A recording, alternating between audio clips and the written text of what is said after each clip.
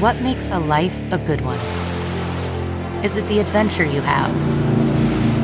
Or the friends you find along the way?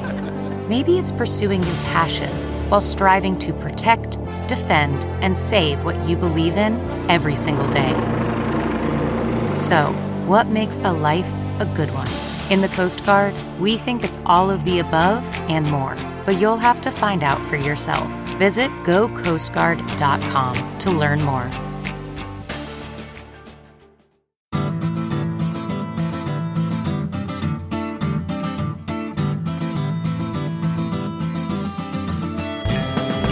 Welcome to the Sinica Podcast, a weekly discussion of current affairs in China, produced in partnership with SupChina. SupChina is a great way to stay abreast of the most important news and opinion about China, covering politics, business, culture, society, and more. Subscribe to the free email newsletter, download the app, or check out the website. I'm Kaiser Guo, coming to you this week from the Sinica South studio in downtown Durham, North Carolina. Joining me from Nashville, Tennessee is Jeremy Goldkorn, who has just returned from his native South Africa to an America that he may no longer actually recognize. How are you, Jeremy? I'm pretty discombobulated, I have to say. I heard about the Trump victory in the middle of a 20-hour flight via Ghana to South Africa with no internet. Spent 3 days in Johannesburg and then another 20-something hour flight back. So I arrived yesterday, and I'm still not quite sure what's real and what I dreamed on the plane. Well, it's all a nightmare. Chuckling there in the background, of course, is David Moser, who joins us from Beijing. He is academic director of the CET program there, holding high the Sinica banner in the great city Jeremy and I both called home for over 20 years. David, how are you coping with the sting of electoral defeat? Well, it feels so far away from you Americans over there. We here are just flowing with the Dow, or the Dow Jones anyway. I want to give a quick thank you to Brian Hewson for lending us his apartment in Beijing, where you and our guest are. Guest to be introduced very quickly here. But guys, in this age of triumphant know-nothingism, as many of us fear that the once bright flame of social progress, of tolerance, humanism, reason might actually be extinguished, we can still turn our eyes to one leader, a man who has infused new life into what was until recently an ossified bureaucracy shot through with corruption and plagued by scandal. One leader who still represents the aspirations of over 1 billion people. You guys know who I'm talking about, right? Xi Jinping? Pope Francis? Well, today actually we're talking about both of these men, and of course Pope Francis and Xi Jinping, and the possible rapprochement between the institutions that they had, the Chinese Communist Party and the Catholic Church. And as you might have read, and would have if you were subscribing to the SupChina newsletter, the Vatican has signaled that it would be willing to recognize bishops that have been ordained by the officially sanctioned church in China, which the Vatican does not itself recognize. And indeed, Vatican City is like one of the few, the handful of countries left in the world that actually does not recognize the PRC and indeed recognizes Taiwan. So today we've got 3 atheists sitting down to chat with the smartest guy writing on religion in China today, Ian Johnson of the New York Times, who is, of course, frequent contributor to the New York Review of Books and the author of a forthcoming book on religion in China. Ian has spent the better part of the last quarter century striking flint on steel, trying to reignite the long-cold embers of the Taiping Rebellion. Welcome back to Sinica, Ian. How are you? Thanks for that introduction, Kaiser. Good to be here. Ian, if you could bring us and the listeners up to speed on the developments Kaiser mentioned, maybe it would be best to explain the history of the current relationship between the Communist Party and the Vatican, or the lack of it. What has been the arrangement up to now with the Chinese Catholic Patriotic Association and the illegal underground Catholic Church and the Vatican? Well, it's probably good to just go back to 1949 when the PRC was founded. The Communist Party expelled all foreign missionaries, and that included Protestant as well as Catholic, but it hit the Catholic Church especially hard. And so the Catholic Church lost all of its bishops who were foreign, and many people who headed the church, or even church institutions like schools and orphanages and hospitals. They were basically all foreign. It was a really foreign-heavy organization in China before 1949. So afterwards, the church was decapitated, you could say, and the Patriotic Association was set up that would run the church in China, and it was run by Chinese people. and they ordained their own bishops, and that's been the situation officially since 1949, or since the 1950s when the association was set up. But there's been a thriving underground church which does not recognize the bishops and the other clergy appointed by Beijing and is still loyal to the Vatican, and that's the underground church. And so these two churches are... there's a bit of fluidity between the two, but they're basically at loggerheads. And this has been an unsolved problem for Chinese leaders since then, and it's something they're trying to address now. So Ian, what is the status of these Vatican loyal Catholics, the underground church right now? Are they really heavily persecuted? Are they allowed to sort of exist in a kind of gray area? What kind of policies does the CCP have specifically toward them right now? I think gray area is a good way to put it. There was very heavy persecution, of course, in the first 30 years of communist rule, culminating with the Cultural Revolution, as we all know. But since then, the authorities, by and large, know who the people are who are loyal to the Vatican. But as long as they're not overtly political, or say they're not agitating against government policy, such as in the past the single-child policy, then they're mainly left alone. They have their own seminaries, they train people, they are active in the countryside especially, but the government, it basically leaves them alone, but it doesn't give them any space to operate. So they can't have their own churches, and they can't have official ordinations, and so on. So when you say they're underground, do they typically just operate out of homes? Are they house churches the way that Protestant house churches are? Yeah, most of the people operate out of homes or some sort of a meeting place, much like the Protestants, but on a bit of a smaller scale, because Catholicism is not as big as Protestantism is in China. I sometimes go by the Matteo Ricci Church, the Nantang in Xuanwumen in Beijing. I was just happened to be there the other day after Mass, and there were a lot of people there. What's the status? I assume they're all Chinese Patriotic Catholic Association, members. What's the status of that group? How many people are we talking about actually, and what's their what's their association? I mean, what kinds of their hierarchy and everything?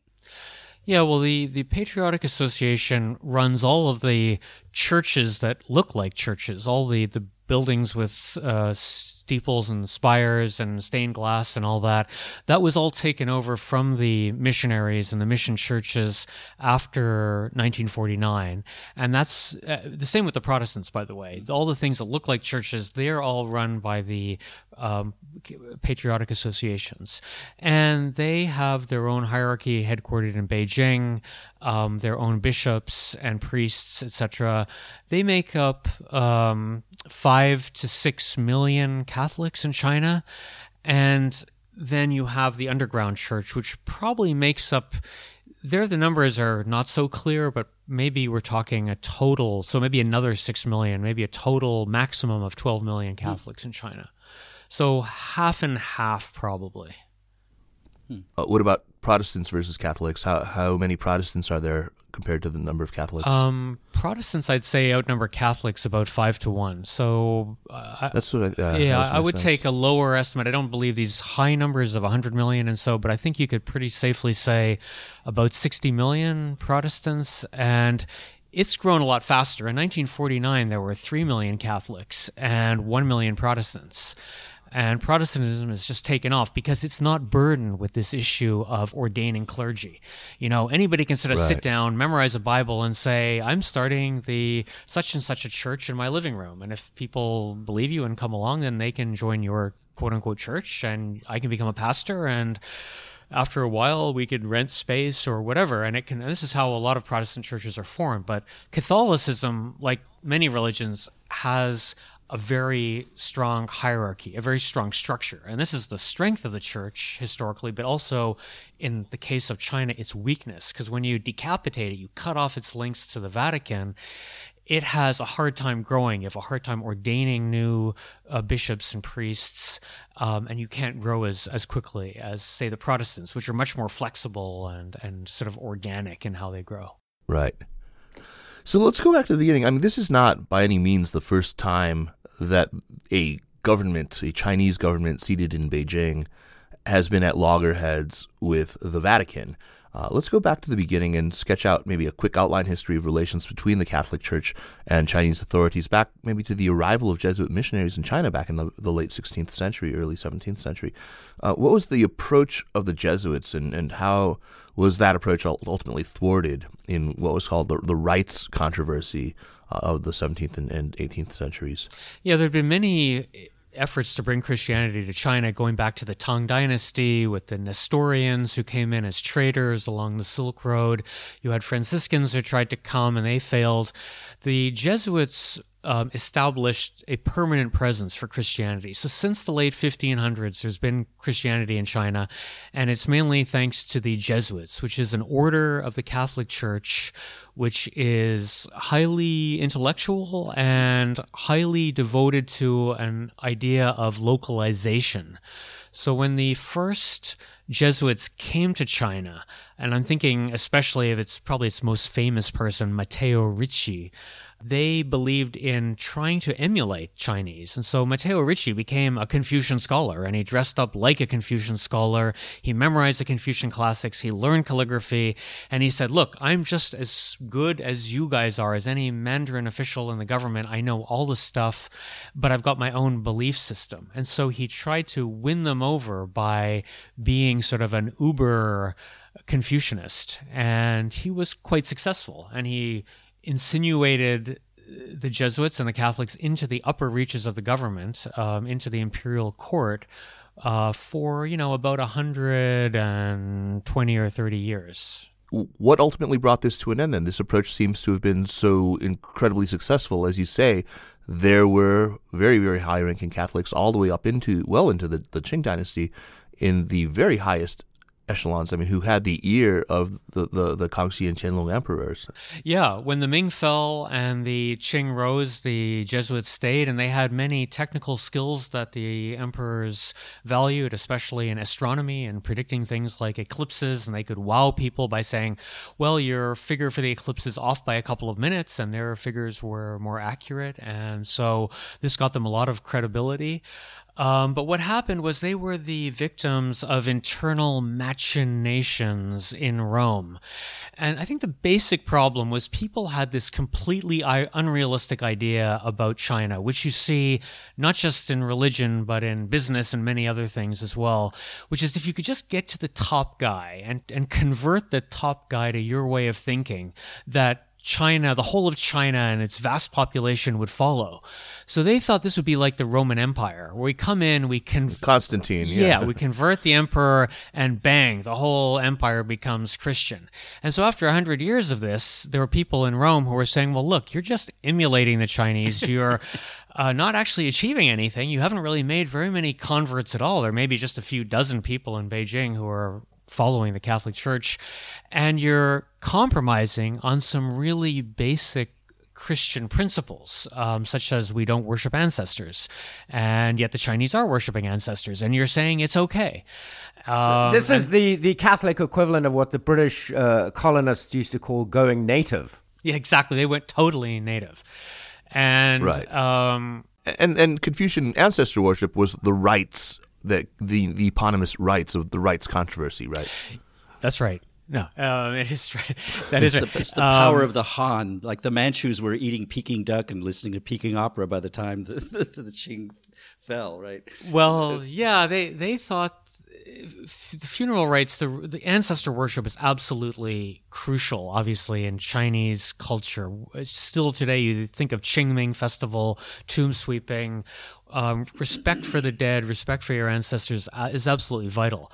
And in Imperial China, it was the law of the land. If you did not go and worship your ancestors or take a year off when your father or mother died and go back to your hometown, it was punishable by death. And so what the Catholic Church essentially then said was, if you follow ancestor worship, we will excommunicate you from the church. So you had to choose. I'm going to be killed by the emperor, or I'm going to be excommunicated from the church. And sort of to drive this insanely dogmatic point home, the Catholic Church sent an emissary, met with the emperor, and said, this is the way it's going to be. There can be no ancestor worship in China anymore. And so the emperor just looked at him and said, "You're obviously insane. You are all expelled from China immediately." And that's the end of this crazy little religion that we allowed to hang around the periphery of China for 100 years. And that seemed to be the end of the story. This is the early 1700s we're talking about 1711. Right. So it was the Dominicans and the Franciscans that were mainly behind this. Ganged up on the poor Jesuits, yeah. So, Ian, can you give us like a really brief history of what happened after that, bringing us through to 1949, at which point you've already, given us an idea of what was going on with Catholics in China. So the rights controversy through to 1949 in 2 minutes. Go. Yeah, well, after the rights controversy erupted and Catholics and Christians were expelled from China, there were still Christians in China, and people still tried to get into China. And there were still Chinese who had converted. Some people who had done business up in Beijing had met these people, had gone back to their homes, for example, in rural Shanxi province.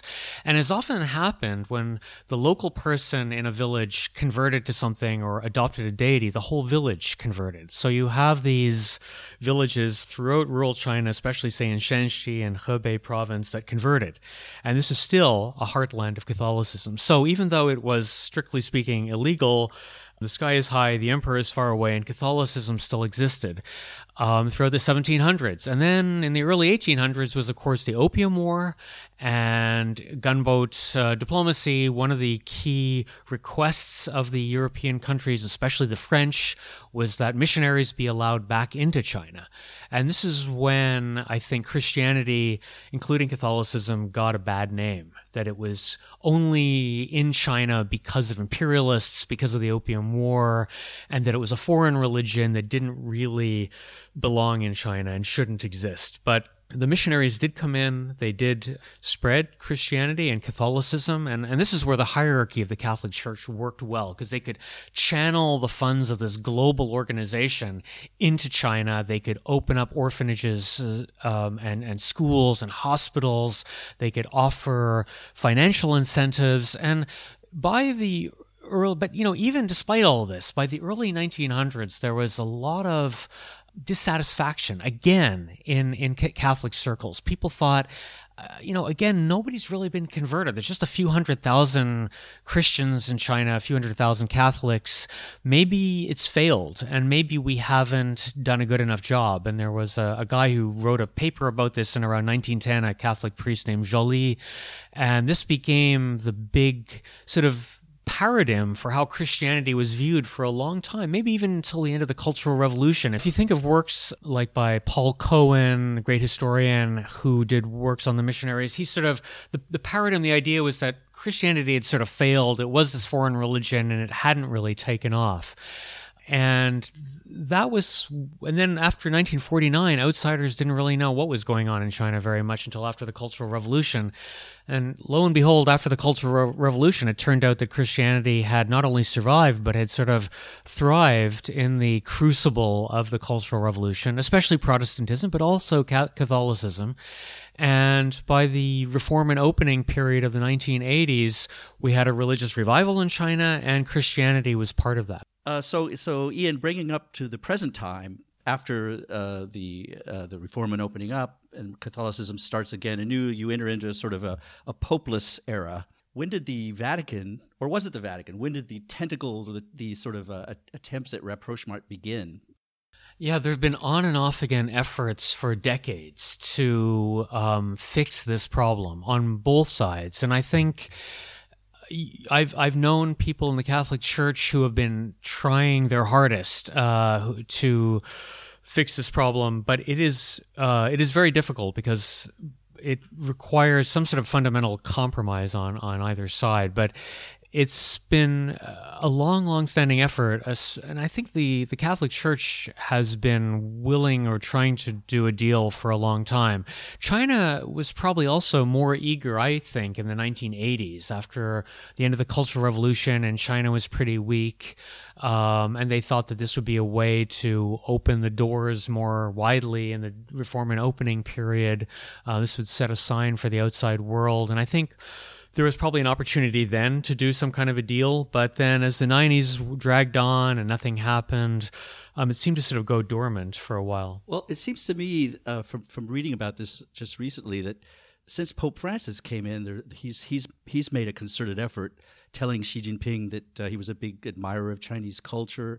And didn't Xi Jinping recently send him a gift, a kind of a silk print of a stele in Xi'an, which was like the first symbol of Christianity's presence in China? Given this sort of a mutual attempt at reconciliation, why do you think that Beijing would now be willing to entertain this kind of a rapprochement? Is it just a soft power push, or they want to resolve this, or is it an attempt to gain greater control of this unruly religion? Yeah, I think just to back up in the early 2000s, there was an effort. There was actually a period of time, about 5 years, when they had a mechanism for appointing bishops, where they would come up with one side would come up with sort of 3 bishops who would be acceptable, and sort of show it to the other side. Basically, Beijing would have a list that say, we're considering A, B, and C, and the Vatican would go, okay, those 3 are acceptable to us, or, well, B is not acceptable because he was married before, or there were cases like that. Had a girlfriend or something. Or we've heard he's corrupt, or he's not very good, we can't accept that person, and then Beijing would pick A and C and just leave out B. That died out, I don't know, about 10 years ago. And since then, there was just this unilateral effort by Beijing to appoint a bunch of bishops. And so it's a good question. Why do it now? I have to say, it surprises me.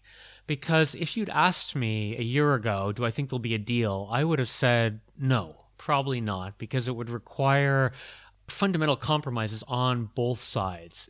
And I just didn't see the Xi administration doing that. They're riding high. They're doing, or they feel at least they're doing so well in the world. Why would they want to do that? But in the springtime, they had a work conference on religion, which was a big, big meeting. And the last one they had before that was 15 years earlier, in the wake of the Falun Gong crackdown in about 2001. And so they had this one in the spring of 2016, and they emphasized they want to minimize foreign influence on Chinese religion. And that got me thinking that maybe they see this as a way to solve this problem. You think of it like the border conflicts that China had before. They had all these unclear borders with certain countries, and one by one they kind of fixed the problems. And maybe they feel that this is some unfinished business that was left over basically from the Mao period, and they just want to get it done. And hopefully they can get it done more on their terms than on the Vatican terms. And that's why I think it's really hard to evaluate what's going on, because the exact details have not been made public. And I think the devil is really in the details. How are they going to pick the bishops? The exact mechanism. And I think that probably will be a secret and will probably leak out in the coming months. And it'll just be interesting to see how it's implemented and whether it can even last in the future. Before we get into the details of the actual compromise deal on the table, let's talk a little bit more about the reasons why Xi Jinping might be interested now. It might be, more amenable to a rapprochement. We talk all the time. We hear constantly about the moral vacuum, about the sort of spiritual crisis, and this is not lost on the leadership in Beijing. I mean, they're certainly aware of it. I mean, they're constantly talking about it, and they've tried to fill that void with a revived Confucianism. They've found nationalist embers in hopes of using that. They've even kind of tried to kind of warm over long dead communist ideology in an effort to do this. They're aware of it. They're aware of the kind of rampant materialism. They're aware of the deep rooted problems in Chinese society, and surely they see religion with the consolation that it's always been able to give to the grieving and all, with the moral and kind of ethical guidance that it's provided to millennia of people. Why wouldn't they be interested in this, right? Is this part of the thinking in any detectable sense? I do think that that you're definitely right, that they see that there's a moral vacuum, and they know that their efforts are not going to be 100% successful. That the Communist Party still wants to guide the moral direction of China, but they know that not everyone's going to listen to it. So in that sense, I think the party is pragmatic, and I think they've given free hand almost to Buddhism and Taoism and folk religion and all of these things that they've now redefined as intangible cultural heritage, which a lot of, 10, 15, 20 years ago used to be called feudal superstition. But now, fortune telling, all that stuff that used to be illegal is now legal. So they feel much more comfortable with the indigenous Chinese religions. But the foreign religions are still there, and they need to deal with them in some way. They want to limit the foreign influence.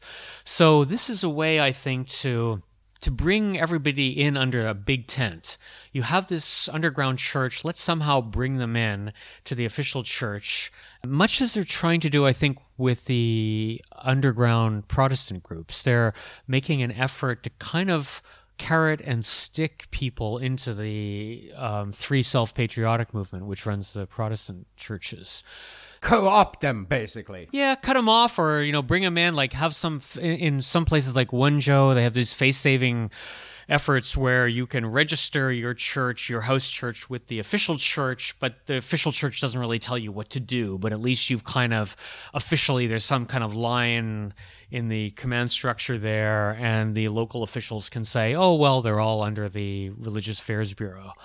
I think that's what they'd like to do with the Catholic Church. I just think it's very tricky because you have a real institution.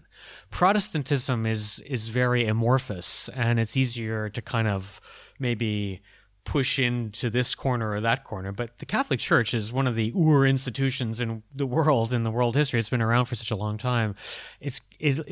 It's harder, I think, for them to strike a deal and something that will be acceptable. Where the Catholics in China, the underground, the people who've been loyal to the church for 70 years, that they don't feel betrayed. This is going to be a real trick, and I think this is why it's sort of dragged on. There's been talk about this for about a month or two, and yet nothing official has come out. And I think it's just really hard for the church to do something that will not tick off hardliners, if you want, or loyalists, or however you want to put it. So, Ian, we've talked now a little bit about the motivations on the Chinese side for a rapprochement. What kind of support is there on the Vatican side amongst the senior, if we can call them officials of the Catholic Church? And, what is their motivation at the moment for doing this? Well, I think Pope Francis has been... He is a unifier, and he wants to deal with some of these problems that have also been around for a long time. He's somebody who seeks reconciliation, and I think for him, but for many people in the church for a long time, this would be a real coup if they could pull this off. After all, China is still the world's most populous country, et cetera, et cetera, et cetera. And while Catholicism is not going to convert the heathen Chinese, to like in the Roman Empire, but I think they still see that this is an area where the church could grow in the future. Slowly, not immediately, but this would be, and I think they realize that the lack of links to the Vatican, the lack of structure has really held the church back. And they've got to look at the Protestants and say, wow, look at those guys, from 1 million in 1949 to 60 million now, whereas we've only basically kept pace with the population growth. A little bit more, but, roughly around that level. So you look at that, and I think a lot of people in the Catholic Church really want a solution because they think a solution would help the church. And that's where other people in the church would say, no, you're going to undercut the very thing that makes us Catholics if you cut a deal like this. And what about among the house churches? What's the support like for that, the underground churches? Presumably they're opposed. I've talked to people. I talked to somebody who I'd met before in Shanxi province, and he was very cautious, and he said they'd love it if they could be officially recognized by the Vatican, if they wouldn't have to be underground, but they don't want to do it if it means being under some of these bishops who they think of as illegitimate. They think many of these bishops were consecrated in ceremonies that are not legitimate. And some of these ceremonies were highly contentious. It seems like you just consecrate somebody, what's the big deal, But when you do it, you have to bring other bishops. And sometimes they had to bring in, quote unquote, legitimate, recognized bishops to these ceremonies under pressure, and almost trick them to come to these and say, there's going to be a meeting. And then when the bishop shows up at the meeting, it turns out to be a consecration of a bishop who's not approved. And these bishops then feel tainted. I've now participated in this ceremony. I've been pushed to do this. And there's been these ceremonies have been a source of a lot of contention. And a lot of people just don't trust these bishops who have been consecrated. So what do you do with them? Does the Pope recognize them all and say, okay, you guys are good to go, you're fine now? For a lot of people, that will be a real problem to accept that. Yeah. So, Ian, if these ecclesiastical issues, these theological issues aren't thorny enough for you, we've even got sort of the cross-straits relationship thrown into the mix now, Taiwan and the mainland. The Vatican has, like I said, been the only Western state, I think, if that's correct, that does not have diplomatic ties with Beijing and instead has formal relations with Taipei. The normalization of the CCPA's ties to the Vatican would be a major diplomatic coup for Beijing, yeah? How does this play into the political considerations for the party? Well, yeah, I think from the Vatican's point of view, I think if they could cut a deal they like, they'd drop Taiwan in a Taipei heartbeat or whatever. It wouldn't be any problem for them to do that if they got their deal that they wanted. And yeah, for Beijing, that's another coup. I mean, the Vatican isn't exactly a superpower anymore, but it wouldn't be bad to have that either. And just to further show Taiwan that basically nobody recognizes you. Although I think the Taiwanese, by and large, know that. I mean, I don't think the days are sort of gone in the 70s when they were trying to hold on to these countries desperately as a sign of legitimacy. I think probably of all the issues, that's the least contentious. I think if they can cut a deal, the Vatican would drop Taiwan. Can we go back? There's one issue I still really don't quite understand, which is the relationship now under this new normalization, if it occurs, with the underground church versus the Patriotic Association. If this rapprochement occurs, and you can see by the reaction of the underground church that they actually are very, they detest this regime and they're very afraid of this happening and they don't want it to happen. What isn't the risk of the underground church just go away? Because the Patriotic Association is staying, right? The underground church, who they still consider themselves to be having the legitimate relationship with the hierarchy in Rome, that in fact this would now be replaced by this officially sanctioned above ground Catholic Patriotic Association hierarchy that deals directly with the Pope. Isn't that an existential threat to the underground church? They're going to disappear. Yeah, I think they would feel betrayed if this is what happened. And I think there is, though, a lot of sensitivity there. But, you have many people in the church, for example, Cardinal Zen in Hong Kong, who have come out very explicitly saying, you can't trust the communists. You may think you can cut a deal with them, but they're going to do what they want to do. And if you do this, you're going to be betraying the most loyal Catholics in China ever. So it will be a huge mistake if you do this. And I don't know. I mean, there are other voices in the Catholic Church in Hong Kong. There are others who have different views. Yeah, Ian, you mentioned Cardinal Joseph Zen. He's as you say been quite critical. One quote that's been going through the news the last few days is the quote that the Pope doesn't understand China, and as you sort of said that as well. Do you think the Pope is do you think the Pope is really as naive as Cardinal Zen says? Or do you think that he really has a grasp of the situation, can create a situation where the church can thrive under the Communist Party government? I think he takes a really long view, and he's probably looks back over almost 2,000 years of church history and says, look, the church has survived in harsher climes than the People's Republic of China today. And it'll be difficult, but it would be better that we're in there doing our pastoral duty This is something that the Pope emphasizes a lot, helping the people there, helping them through this difficult time, than if we're on the outside, simply lecturing or holding high some abstract banner. Because for 70 years we've done this and it hasn't really worked, and we've left a lot of people alone. And so I think he probably feels very strongly in favor of the underground church, but he probably sees it as his duty to try to help them, to try to help the people who have been left behind, so to speak, by the events of the past 70 years. I don't think the Pope is naive. I think he's, though, clearly signaled. He gave an interview earlier this year just on China, and he didn't touch on any controversial points.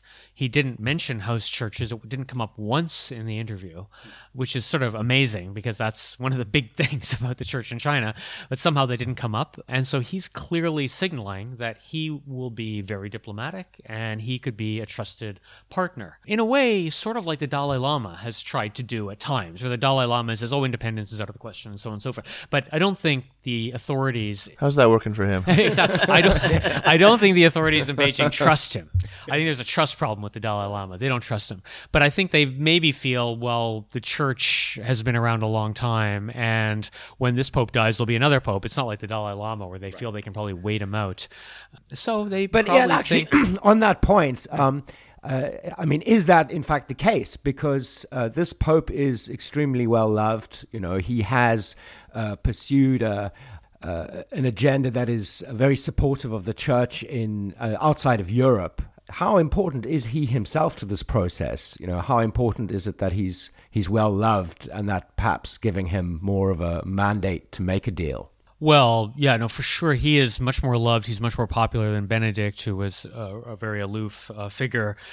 But there have been other popular popes in the past. His predecessor's predecessor was extremely popular, and so there could be another charismatic pope in the future as well. But yeah, I think it's important. I think a pope, to make a deal like this, would have to bring in many different factions in the church to make this work, and by force of personality and argument, he'd have to do it. And maybe being him, don't forget the Pope himself is a Jesuit, and maybe he also feels a bit of affinity toward China, that his predecessors in the Order of Jesus brought Catholicism, brought Christianity to China on a permanent basis, and he wants to normalize things. I mean, I don't know. I don't think he's an egotist that thinks exactly like that, but there could be some sense of mission there, where if anyone can do it, it would be a Jesuit. And, Jesuits are known also for not being in your face when they're in host countries. They tend to work within the rules, within the system.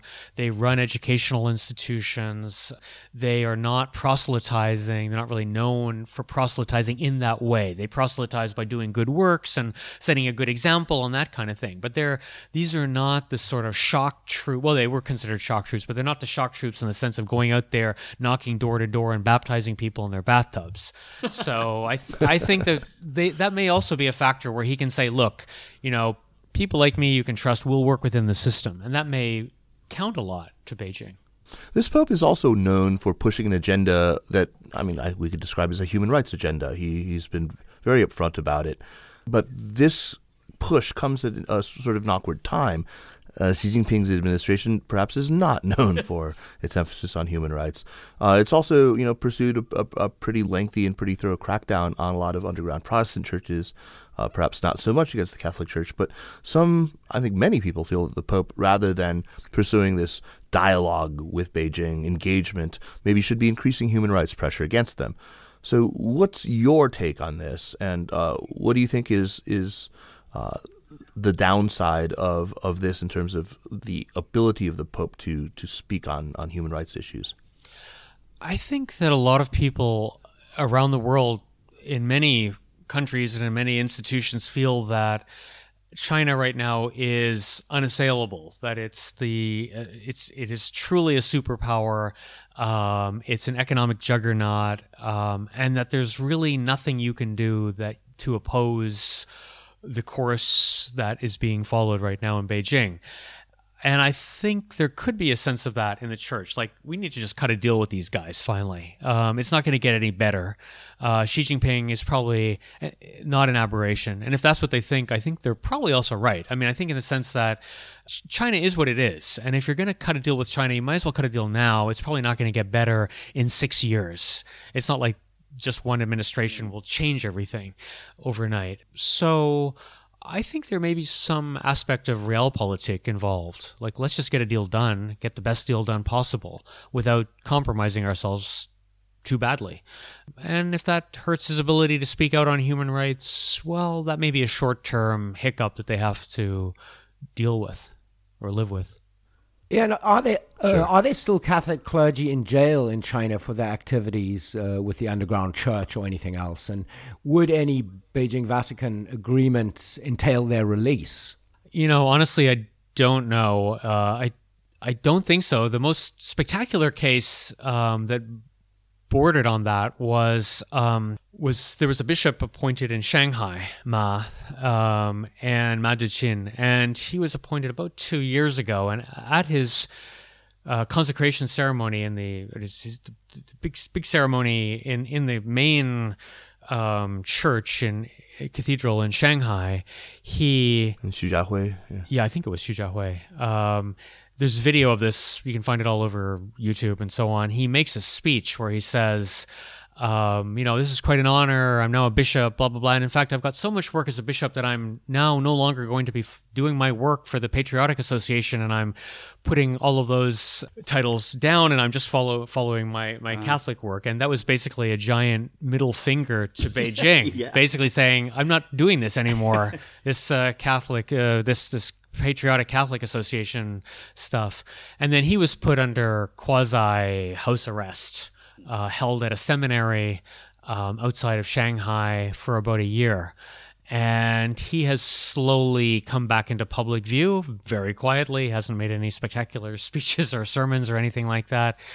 His fate would probably be, I'm sure, a source of the negotiations. What would happen to him? I mean, apparently, I guess he's apologized, but that's the best known case that I can think of right now. Ian, you're someone who does a lot of research and writing about religion in China, which is one of the big sensitive topics.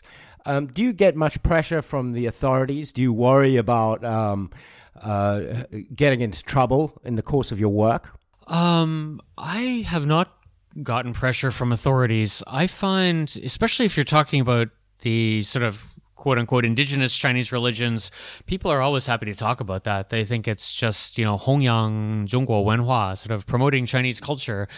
And the other religions, yeah, I mean, they are potentially sensitive, but I think it just depends how you go about doing it. I tend to try to talk to people over a prolonged period of time. And so I'm usually not going in to do sort of a quick hit sort of story that might get people into trouble or that sort of thing. So I find it works pretty well. Plus, he works for the New York Times. I mean, they're they never get in. They never invite scrutiny from. Yeah, right. The bell is already on the tiger. What can go wrong? Right? So, Ian, I've lost count now of the number of people who've pointed out certain resemblances between the Catholic Church and the Chinese Communist Party. Ian, what do you make of that comparison? Is there anything to it at all? And if so, what do you think it might tell somebody about the CCP who's already kind of familiar with the church? Well, they both follow the mass line, right? Oh, that's a bad one. Well, they both follow the principles of democratic centralism, and they have... The Catholic Church is the Leninist party. Leadership succession is in secret with a signal... set out, yes, right, from some party congress. Right. Well, actually, I would say up until recently, over the past, say, decade or so, the Communist Party has been a bit more transparent about its succession process, because you knew Xi Jinping was going to take over 5 years ahead of time. But I think both of them are big, sprawling organizations that seem more unified than they are. And so people will often say, oh, there's 85 million party members or 90 million or whatever it is now. And that's more than the population of such and such. And it is, of course, what it is organized, but it's not a monolith. And I think that's the same with the Catholic Church, that you have competing factions. And, you have people, for example, in the bureaucracy in the state administration for religious affairs, SARA, who are extremely savvy, incredibly smart people who have PhDs in Catholic theology and Buddhist theology and so on and so forth, who really believe in the role of religion in society. And then you have other people who are avowed atheists who think that a communist party must be atheist and must promote atheism. So you have widely differing factions in these two parties. And I think it's just a question, cutting a deal, it's just a question of getting these interfaces to sort of interlock at the right, so the right people are talking to the right people and that they can carry the other people with them. And that's the trick. The Communist Party must, of course, be atheist. I mean, it says so in this revealed text, right? Yeah, absolutely. Yeah, right. And its members are, of course, supposed to be atheists, but they always tell them this. Every year or two, there's some saying, party members must be atheists, which sort of implies that there are party members who are not atheists, or who are going to temples or participating in some sort of ceremonies. But I think the former head of SARA, Ye Xiaowen, who was probably the most influential person who set religious policy over the past 30 years, he used to always say only a communist party can run religious affairs in China because we're neutral. We're like the referees at a football match. We're not on one side or the other. And so it's good that I'm an atheist. And so they kind of, they're kind of joking about it, but I think they think there's probably something to that they can, it's one of the many things they think, the Communist Party sees problems all around it. They see a fractured society. They see rich versus poor. They see economic growth slowing, economic reforms that need to be done, and so on and so forth. And religion is another one of these issues that they feel they have to deal with to keep society, to keep it going. And so they view it it's a pretty important issue for them, I think. Ian, I have a sort of psychological question.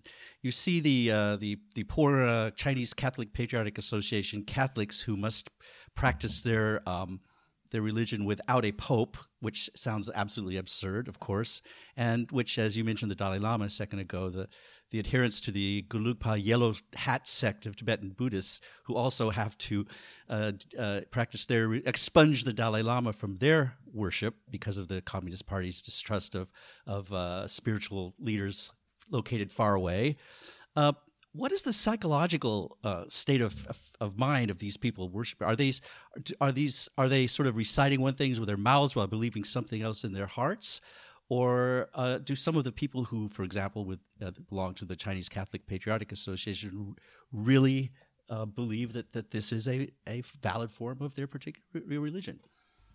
Well, I think just like with Tibetan Buddhism, the party probably does not. Well, the party does definitely, in the case of Catholicism, does not care if you have a picture of the Pope at home or even in the church. You'll see pictures of the Pope in official churches, and they'll say, "Yeah, he's a spiritual figure. He's very important, but he doesn't decide personnel issues in our country because it's an issue of sovereignty." Now, you'll have people in the Patriotic Association at the top who will say, "No, this is for the best. It has to be like that." But you'll probably have most people who think, gee, it would be nice if it weren't like this, but we have to kind of live with it.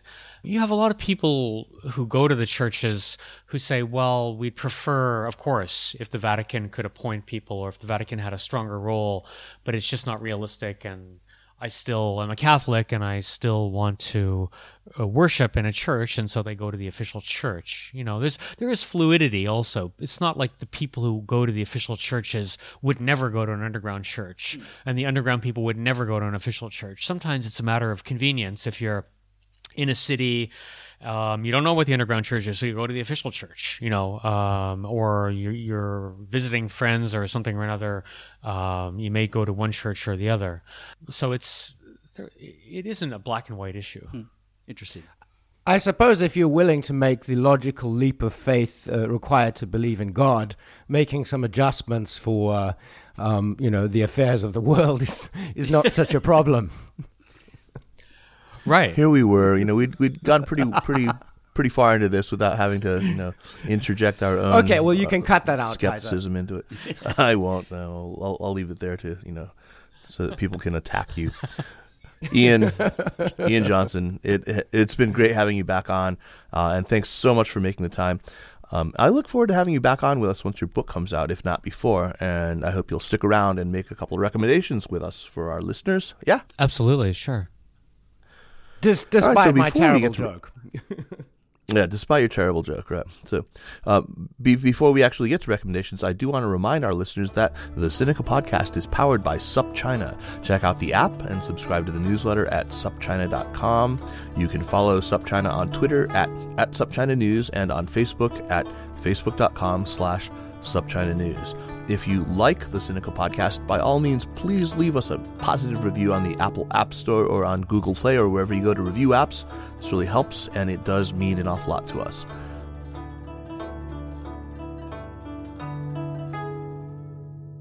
Onward to recommendation, and Jeremy, why don't you kick us off? I just got back, as you mentioned earlier, from South Africa, where I attended the Africa-China Journalists Forum. And there were a bunch of really interesting African and Chinese journalists talking there. Two of them are Kevin Bloom and Richard Poplack. And they worked on a book for a number of years about Africa. And it initially was a kind of an Africa-China book, but it became a book about Africa itself. It's just that China has an outsized role in it. So the product of maybe 5 years of research, it's called Continental Shift, A Journey into Africa's Changing Fortunes by Kevin Bloom and Richard Poplack. I'm about 3/4 of the way through. Read it on the plane. Really, really great book if you're interested in Africa or China's role in Africa. Terrific. That sounds great. We'll definitely check that one out. Ian, why don't you go next? Well, I'd recommend a book on Catholicism called The Missionary's Curse and Other Tales from a Catholic Village, or a Catholic Chinese village. It's by Henrietta Harrison, who is a historian at Oxford University. And she has used archives in China and at the Vatican to reconstruct this village in Shanxi province called Cave Gully. And it is just an amazing book. It's not a long book. It's about 250 pages maximum. It's a really nice read. It tells you all about how Catholicism survived during the rights controversy. And she does it through a series of little stories. They're almost myths from the village about, and one of them is the missionary who was so angry at the village that he cursed the village when he left it. But she has stories of how Catholicism survived in the Cultural Revolution, and each chapter brings you up toward the present, and gives you a view of how these people really, really at the grassroots level viewed their faith. And it's just wonderful. It's just a lot about basically village life in China as well. And I strongly recommend that. I teach that book at a course that I teach here in Beijing, and the students always love it. And I think it's one of the best little books on Catholicism in China that I can think of. So I'd recommend that. What's this course you teach here in Beijing? I teach a course on contemporary religious practice at this place called the Beijing Center for Chinese Studies at UIBE, the University of International Business and Economics. Yeah, so it's an undergraduate. And do you teach it in English or in Chinese? No, I teach it in English. It's an undergraduate program similar to David's thing. So it's for undergrads, mostly from the U.S., who are coming over to China for a semester, and they take courses. And this is a sociology course. So it's a great book. People always like it. It has lots of interesting, colorful stories about village life in China and how Catholicism survived there over the past 400 years. This book makes a really profound point about China. And she says that people often think that things go from being foreign imports to becoming cynicized. And she says that actually foreign ideas go the opposite route in China and in many other cultures. So when Catholicism came into China, it seemed like a Chinese folk religion. You had the Virgin Mary, who was like a female deity like Guan Yin in China. And you had ideas like the Ten Commandments, which seemed like typical Confucian rules for living a good life. A proper life. But actually, over time, it became more and more part of this global religion. As globalization happened, even in the 19th century, people began to say, oh, this isn't just a local Chinese religion. This is part of something bigger. And so she thinks that if you think of global norms and stuff in China, that they do move toward international rules and regulations, but it just takes a longer time than people think. It doesn't happen overnight. And so she thinks of Catholicism in China going from this very local idea of a popular female deity and rules for good living toward being part of a real global religion, as similar to how other ideas have taken hold in China. And so I think it's an interesting way of looking at it. And she makes this in a really, really smart conclusion to her book, which makes the book really worth reading. I mean, I think that's certainly the case. I know that when Buddhism first arrived in China, it was seen as some sort of offshoot of Taoism, right? And it became foreign. And by the time of Hanyu in the 9th century, it was decidedly foreign. Excellent. Thanks, Ian. David, what do you have for us? I want to recommend a website called Hacking Chinese, and it's not a cybersecurity site. I get requests all the time, especially recently, for advice in learning Chinese, and so I'm always looking for bits of advice for such people, besides give up before it's too late, which is my usual advice. But this is a great site by a young Swedish Chinese language geek named Urle Linga. I can't really pronounce his first name too well. Urle, I think. It has materials at all levels. It addresses the problems people have at all stages in the process of learning Chinese. Denial, anger, bargaining, depression, or acceptance. and if you're learning Chinese, this site will have something to help you, whether you're a beginner or advanced, or you want to you have a phobia about characters, or whether you could never get the tones right, or if you just need encouragement. There are links and articles at all levels that you can to choose from. And the best thing is the resources that he has, a section on that with lots of digital tools and online resources that I'm a big evangelical advocate for, this being a religious program. I should thank Brian Hewson, my friend from the New Zealand embassy here, who has set us up for this podcast in honor of the subject matter with both water and wine. So Ian and I are sitting here switching. They keep changing back and forth. Transform. Yeah. So that's my recommendation. Excellent. I'll have to check that out because I'm at a stage in my dealing with Chinese. I think it's not on your list. It's revenge.